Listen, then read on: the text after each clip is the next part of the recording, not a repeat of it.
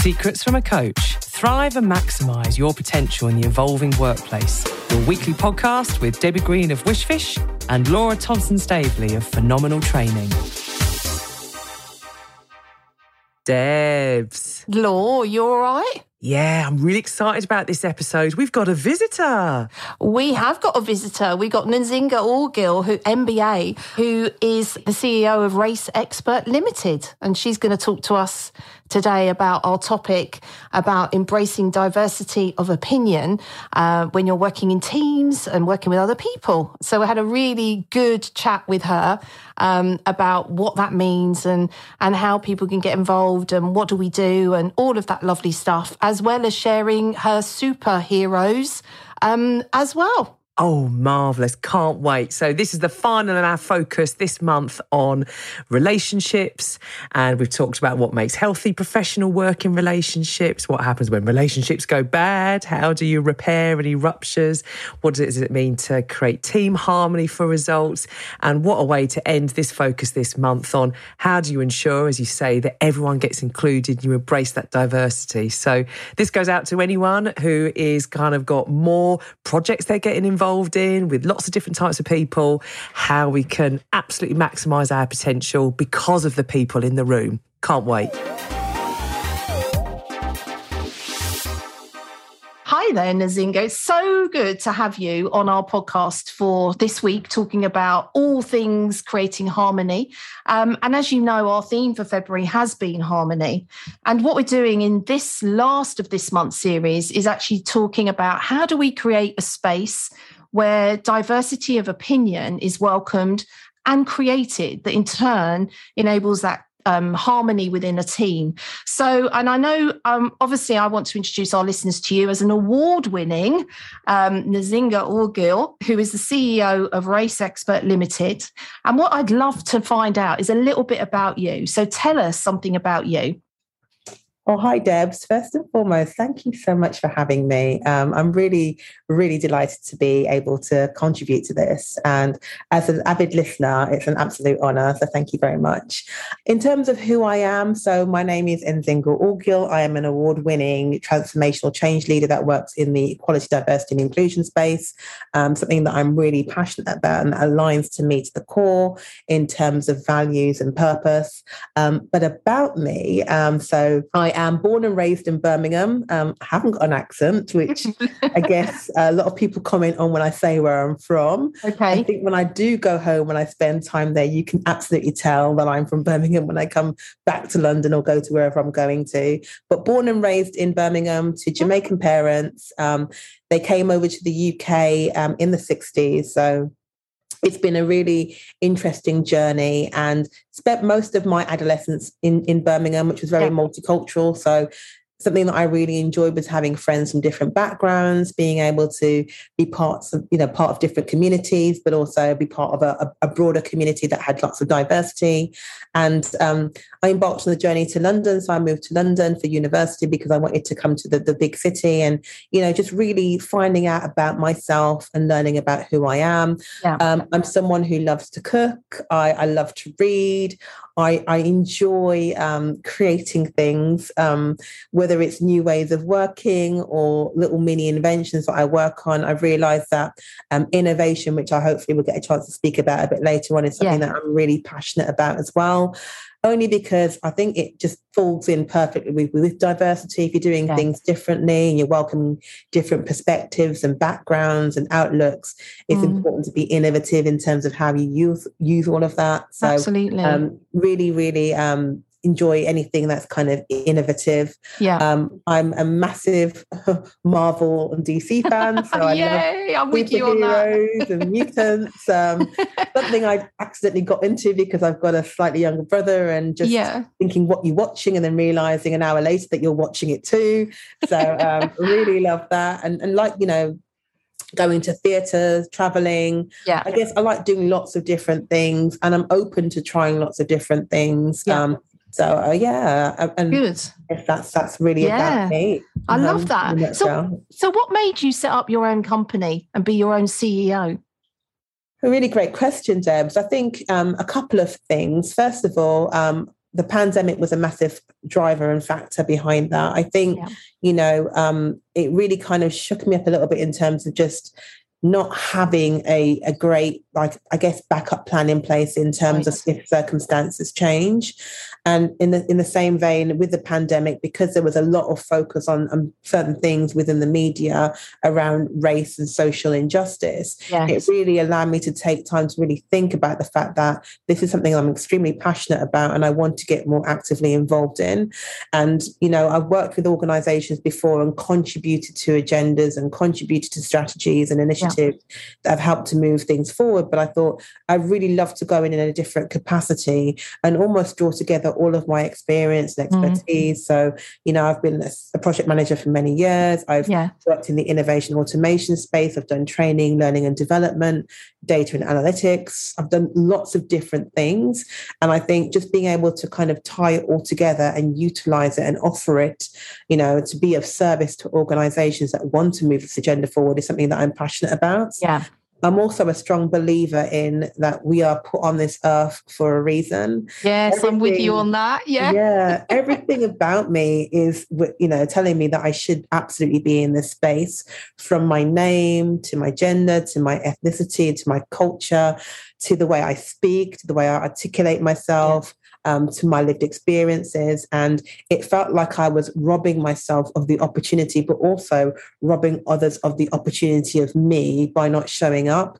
So it felt like just a natural place to be in. Yes. It has been a scary journey. I'm sure. It's been an amazing journey. I've had really brilliant conversations. I've been able to really help implement change and drive things forward. And as someone who, like I mentioned, I've got a project management background, it's all about delivering for me. Yes. I think it's really important action is taken. And, in the absence of action, it's just words, it's just intention. Yes. And, there just needs to be more done in the actual doing space. And I'm now in a position where I actually can be part of the doing, but also empower organizations to do the doing themselves. Yeah, I think I think you're really right there. And I know we did some work together, which was fascinating to explore, right? So, what do we need to do to be able to create those spaces where diverse opinions are welcomed and people do start taking action, not just intent, but with action? So what needs to be present to enable that to happen, would you say? So I think the first thing is a safe space. And, when I say safe space, it's not a safe space for people to go and hide in. Yeah, it's a safe good space, point. a safe, brave space for people to really have conversations that are going to lead to action around what they need to do. I think it's quite clear by the lack of movement or the lack of progress in this space that a lot of people aren't clear about how to approach things. Yes. And I think the first way of overcoming that is by bringing people together and by sharing. Yes. I think collectively and through collaboration, it's about coming up with creative problem solving, but identifying pain points that you're going for. Yes. If you've got a challenge around diversity and inclusion, rather than just copying and pasting what another organization is doing and putting it into your organization, even if it doesn't really fit the structure or the setup, it's about understanding, well, what am I going for? Why am I going for it? Why is it important to my organization? And how can I allow for it to become a cultural change rather than a temporary fix? Yeah, definitely. I think that's one of the first things I absolutely would say. Secondly, it's about having the resource, whether this is time, people, or budgets. It shouldn't feel like it's a bolt-on, Debs, and more often than not, it feels like we're doing this great initiative or this great campaign. Initiatives and campaigns don't last forever. Diversity and inclusion needs to be woven into the fabric of an organization. It needs to be a constant theme. It needs to be considered and factored into every single element of decision making. And often there's a comparison with health and safety. You wouldn't think about, removing health and safety from any element of an organization, setup or, objectives. It's always there. As should diversity and inclusion be. Absolutely. So I think it's absolutely about being intentional and committing to having the resources in place. And then, I was going to say before, but just going back on that, what do you think gets in the way of people enabling that to happen? What do you, in your experience and working, what do you think gets in the way of that? I think a couple of things, Debs. I think the first thing is like I've mentioned before, not really knowing how to approach the situation. Yeah. You know, some people absolutely want to help and want to get on board, but fear of getting it wrong, fear of being judged if it's not received in the right way is preventing them from making that step, which is really unfortunate. I think there has to be an honest conversation around the fact that some people are very comfortable with the experiences they're having at the moment. Yes. And to challenge the status quo or to even broach the topic around privilege is something that people aren't prepared to have, because it means they might feel they have to compromise where they are and what they're receiving in terms of benefits. Yes. And I think it's, more importantly, the fact that there's so many things out there. Sometimes organizations can feel quite spoilt for choice. Yes, and, that's true. It's not necessarily about reaching for every single thing. It's really understanding your organization and realizing, okay, this is the culture that I have because of the sector or industry that I'm in. For that reason, this is the type of solution I need to move forward with, or the types of initiatives I want to be exploring. Yeah, and I suppose that's that bit that says, as you're saying, people are afraid, scared, don't know what to do. What advice would you give them? You're changing lives. Anything that's worth doing takes an element of courage and bravery. Yeah. And, if you're committed to social justice or making sure the lived experiences of all are enjoyable, then make that step. Yes. It doesn't have to be a massive step. It can be small steps. They lead to big changes. But what's important is you do something, you take action. Yeah. It's no good empathizing and sitting there on the sidelines. The experiences of those from protected characteristic groups, it's not enjoyable. It's not easy. And often, it is about having people who are outside of those groups that can support and help. Yes. And again, for me, I've got friends that are from different protected characteristic groups. So I'm a Black woman, but I have friends who suffer from, physical disabilities that have, neurodivergence. I need to be able to connect with my friends, and I advocate and I work in that space and taking action. I don't think just because you don't fully understand it, that's enough of an excuse not to do something about it. The issues that we face around diversity and inclusion aren't just, limited to the people who are, experiencing things from a negative perspective. It's something we all benefit from. It's something that we all experience or have impacted negatively from. Yes. It's an all-person problem and an all-person issue. So we all need to get involved. What that looks like depends on, I guess, who you are, your background, your skill set, and then also, how much of an opportunity you have to be part of the solution. Definitely. So, I really think that it's extremely important just to be brave and to take that step. Yeah, and I know certainly in my experience as well, rolling out some workshops to help raise the awareness and the education piece around it, because I know some people sit in the room and you're talking about privilege and you can feel the uncomfortableness, even if that's a word, creeping in. And it's that ability, I suppose, to just explore that more, to help people understand what's going on for you, what's the impact that it's having on you, but what would you need to know that's going to help you understand it even better. And I suppose your work that you do with organisations as well, you must see this all the time. So when you're in those spaces and you can feel that uncomfortableness, how do you get that out so that there is a level of harmony in the way that we're talking about things, and that we're welcoming those different opinions that everybody has, right? We all have opinions, but it's how do you create that space that enables that to, as you said, create that safe space for people to find out, speak up, explore? How do you do that? I think it's a couple of things, Deb. The first thing would be, no one is, we've all got different levels of expertise in the EDI space, you know, and you could be someone who's been in the industry for many, many years. You could be someone that's relatively new to it. You could be somebody that isn't in the industry, but obviously is learning about diversity and inclusion. We're all students. We're all learning. Absolutely. No one has all the answers. And I think just to tell people that when they're coming in to have these conversations, to challenge some of their beliefs or the biases that they've carried all their lives, don't make yourself wrong for it. Yes. If you're not aware of something, you can't do anything to resolve it. But now you are aware of it, and now it is uncomfortable. Lean into that discomfort in this safe space with people who are on the journey with you, and strive to see about how you can do better. Yeah. I think, It's uncomfortable, absolutely. It's uncomfortable to talk about, to think about, to have to kind of put yourself forward and say you don't necessarily know the answers. It is so much more uncomfortable to have to live it. Yes. You know, think about the flip side of that whole coin. Yes. You know, someone who has to go into work and encounter microaggressions or bias or have to justify their existence in every single space that they're in. Yeah. That is draining. That is tiring.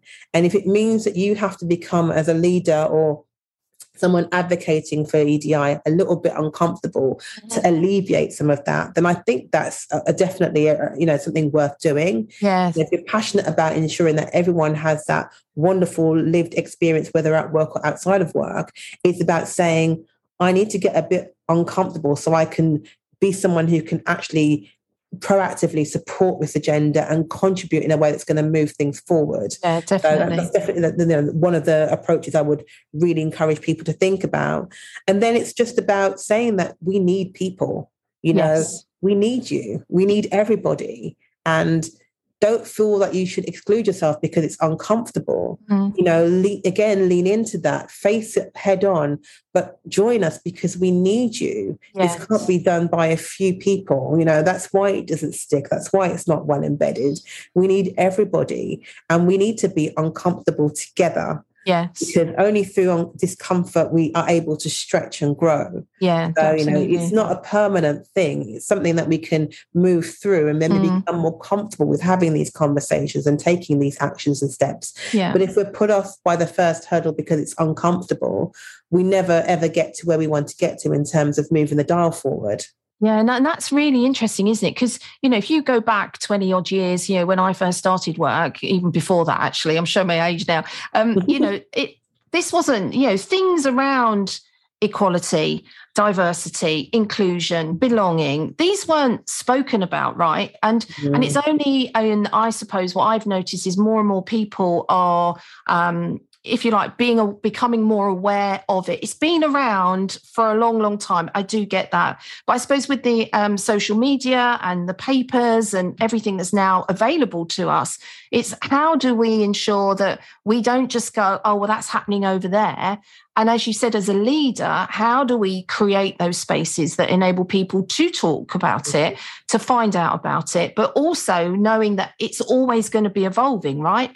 Nothing stays still. So how do we ensure that we keep moving with it so that, you know, whatever comes in, because I remember it used to be unconscious bias was the buzzword. Yeah. That's still there, right? I do get that. And now we've got diversity and inclusion, then we add equality, then we add belonging, and people get really confused and say, well, I don't know, so therefore I'm not going to do anything about it, which is really, you know, it's how do we encourage managers, leaders of teams to create those spaces to have those conversations? I think it's a really good question, Debs. You know, for me, you're absolutely right. It's always evolving, but then as human beings, we evolve anyway. It's absolutely. About, you know, staying on top of the changes or anything that's different. And for me personally, the best way that I do that is by following influential people in this space.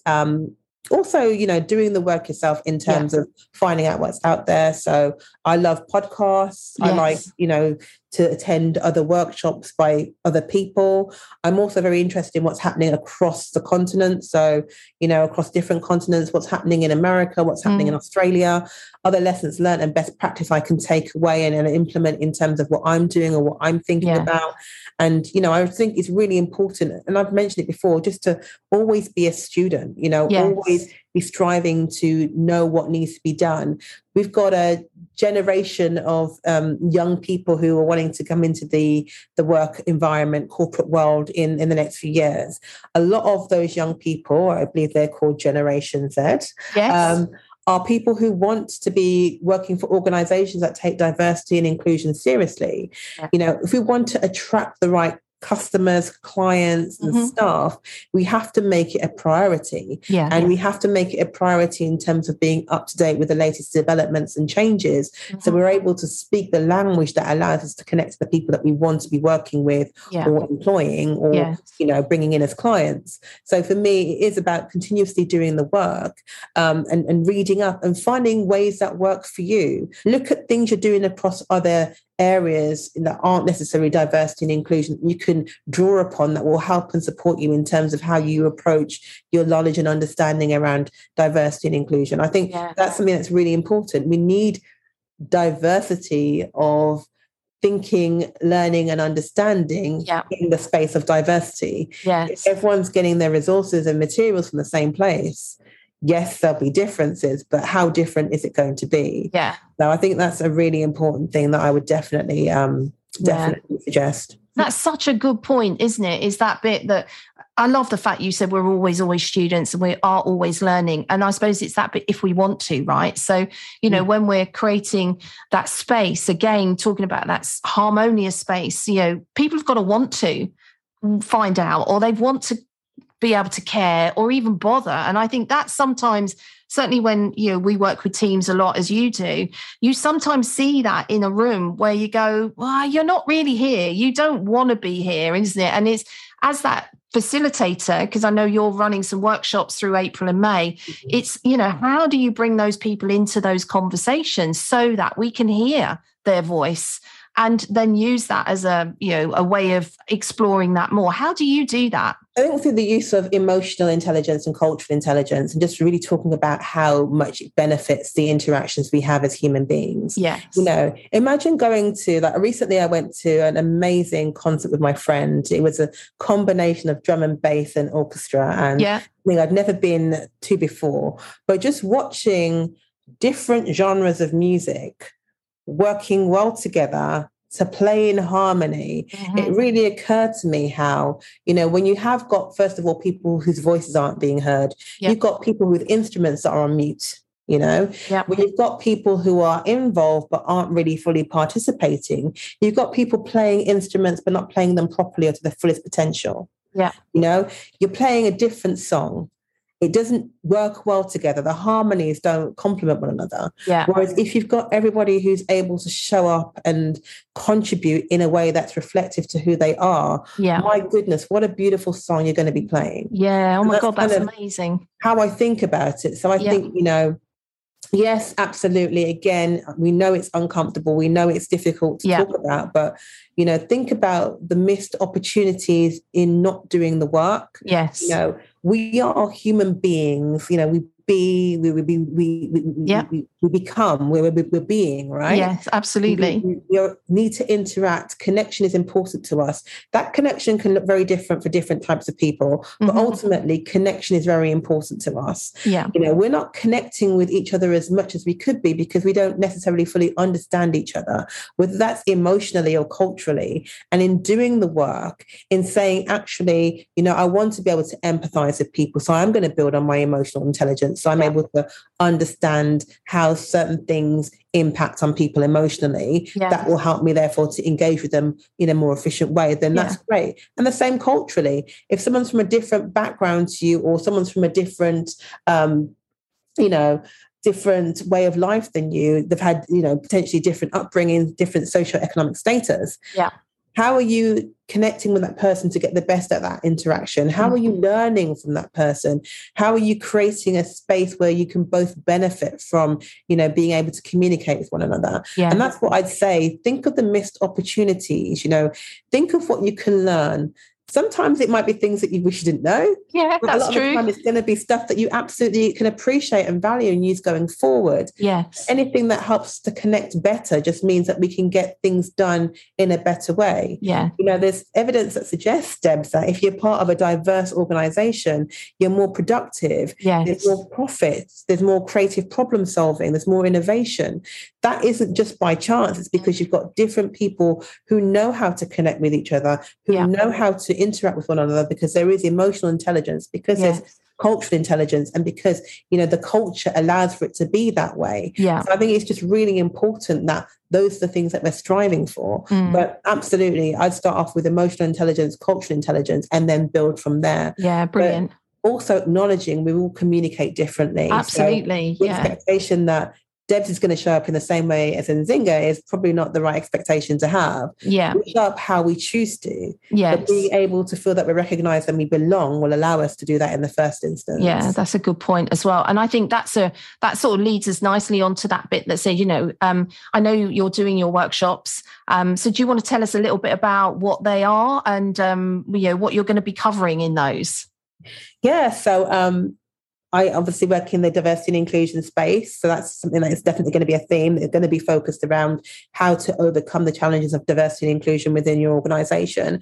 But I'm going to be weaving in innovation. So as mentioned, I'm a massive lover of innovation. Yes. I love looking at how we can do what we're doing slightly differently, how we can utilize different resources and capabilities to get to the end outcome that we want. I'm also someone who's very engaging. I like interactive sessions. Yeah.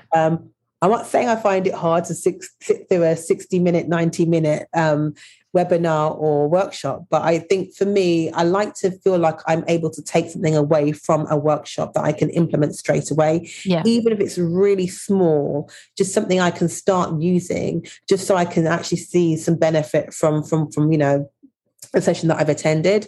So the session will be a combination of information, awareness, some interactive activities. What that looks like, I'm not quite sure yet, but the good thing is I'm in the innovation space, so I'll have a tool or something that I can use that will allow me to kind of enable that, but really get people to think about how they can change things, and not in a way of finger pointing, but actually, thank you for being here. Thank you for taking that step. Looking forward to being on the journey with you if you choose to be on it with me. Yeah. But, these are some great things you can take away and potentially implement going forward as you move forward on your journey, in improving diversity and inclusion. I like that. That's really important for me. It's going to be informational, fun-packed, and interactive. Excellent. I think that's what it needs to be. Yeah, definitely. And then we learn better that way. So how do people connect with you to find out more about this and the work that you're doing outside of this as well? Well, how would people connect with you? Hit me up on LinkedIn. I'm there. I think if you put in Nzinga Augiel, I'm the only one that will come up. You are? I believe I might be the only one on the entire earth. I like to think that. Unique. I love that. Very unique name. That's kind of been put together. So, you can find me on LinkedIn. And then also if you find me on www.raceexpertlimited.com. So Race Expert spelled RACEXPERT and then limited. So a slight play on the words, which makes sense once you go onto the website. Yeah. So those are probably the best ways to reach out to me. It's been a real pleasure to take this time out to speak to you. So I just want to say thank you for your time today. Oh, you're very welcome, Debs. And if I can just say one last thing. Of course. I think to everybody out there who's kind of wondering about whether or not to step into this space or not, or to do the work, I know it's very easy to kind of stay hidden because you feel that you're liked more. Yeah. It's great to be liked by many, but it's important to love yourself. So if it doesn't align to you, then really think about what you're doing and why you're doing it. That was a massive breakthrough for me. By staying silent and kind of not speaking up about certain things. Yes, a lot of people liked me, but I didn't find that I was loving myself. So by aligning to what is my purpose, I love myself, and those who like me like the real me. I love that. That's a great piece of advice for anyone out there, right? So on that little note of wisdom, I'm going to let you get on with the rest of your day. And thank you again for taking the time out to speak to me. And I'll speak to you soon. Absolute pleasure. Thank you so much for having me. You're welcome. Take care. Bye. Bye. Wow, Debs, she just talks so beautifully, doesn't she, about this really big topic. Yeah, she does actually. And when you listen to some of the things that she's saying, they're very similar to what you would do to create great conversations, right? And making sure that, as humans, recognizing that we always evolve, and about getting comfortable with the uncomfortable when we're having these types of conversations as well. And I really loved how she sort of made that link around it has to have action. There has to be some action that takes place. It's all right having the right intent, but if you're not going to do anything and take action, then what's the point? So she had some amazing points to raise, and that we're just all different in the way we communicate as well, and having that awareness around us. So it was really great to speak to her. What did you take away from it, Law? I just loved the way she made that link between, like a metaphor about it being like an orchestra and making sure that all the different players get involved. And I just thought, yes, actually, we're all conductors, aren't we?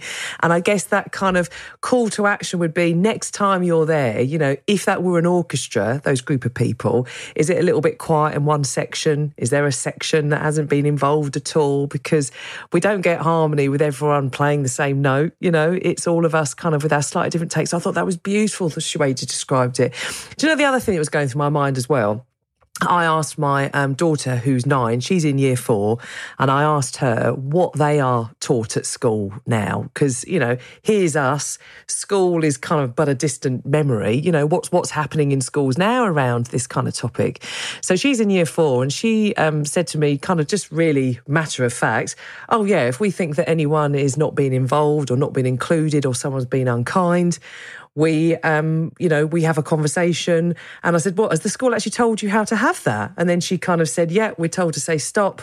I don't think you're being very kind. I think we need to include this person. I just couldn't believe it. We never were told things like that when we were growing up. So I do think for those of us that are in the world of work right now, actually we're going to have waves of new people, new generations joining the world of work who won't stand for it, who will be quite comfortable in actually saying, hey, that's not cool. Can we do it in another way?